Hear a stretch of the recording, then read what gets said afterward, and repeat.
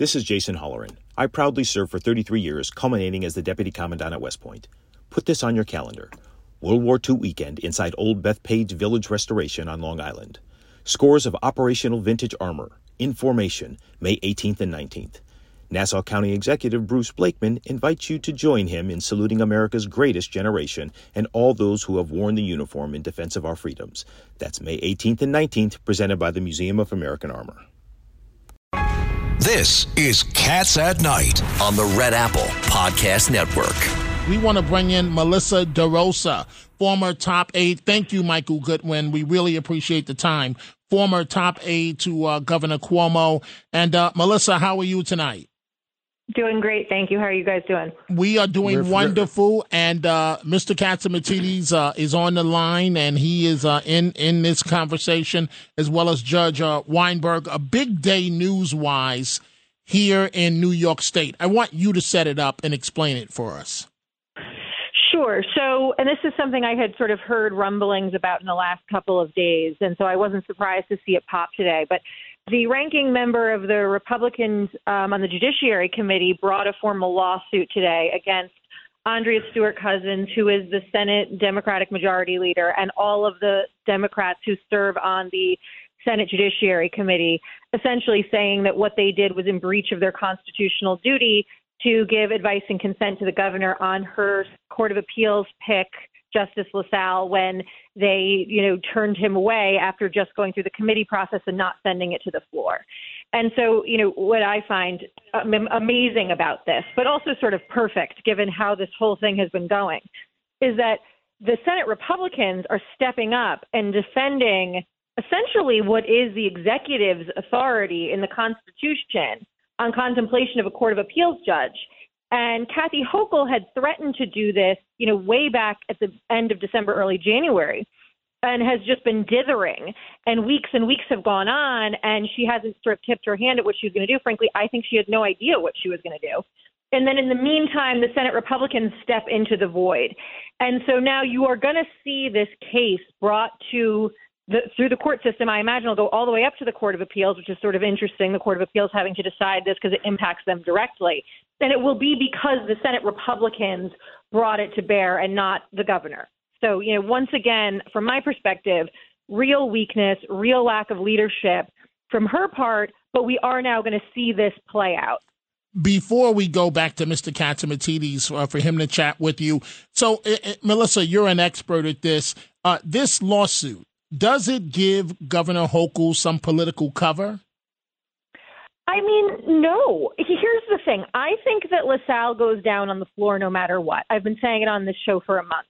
I think that the Senate Democrats have sort of coalesced around their leadership.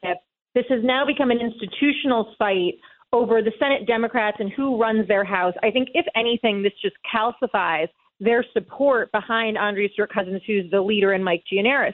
So I think that no matter what, the LaSalle goes down if he gets to the floor, if the court sides with the Senate Republicans and this goes to a floor vote. I think that while it's the right thing, I believe, from a procedural perspective, because it reserves and preserves the right of the executive in the Constitution, I think that by her not doing this, she has shown that she has given up to the legislature. Ultimately, power is zero sum. If one person has it, someone else doesn't. And it's not even that she doesn't have it. She has ceded it.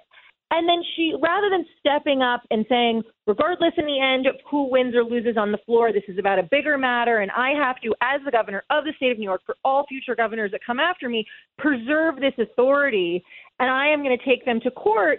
She's been in the corner saying, dithering away, and now you have the Senate Republicans sort of stepping up and doing it. So I don't think it provides her cover, because I think it just reinforces her weakness. And now what has become sort of an albatross around her neck politically will continue to be front and center in the press while this plays out.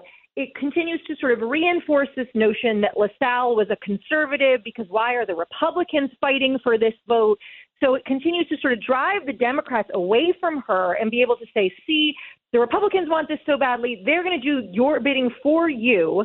And so it further puts the Democrats together against her while they have a supermajority.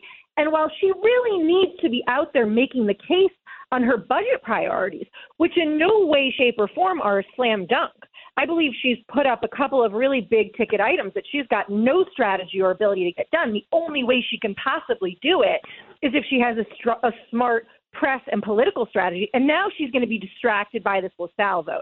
And Melissa, let me get my 2 cents in. Governor, we got 2 minutes left. Governor Patterson, you got 1 minute. I'll take a minute. Go ahead.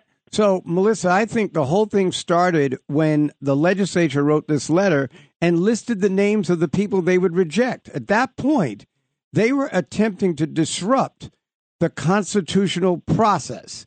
And that was the point that I would have told the legislature, I'm not appointing anyone until you all learn what your role is here and take that letter back.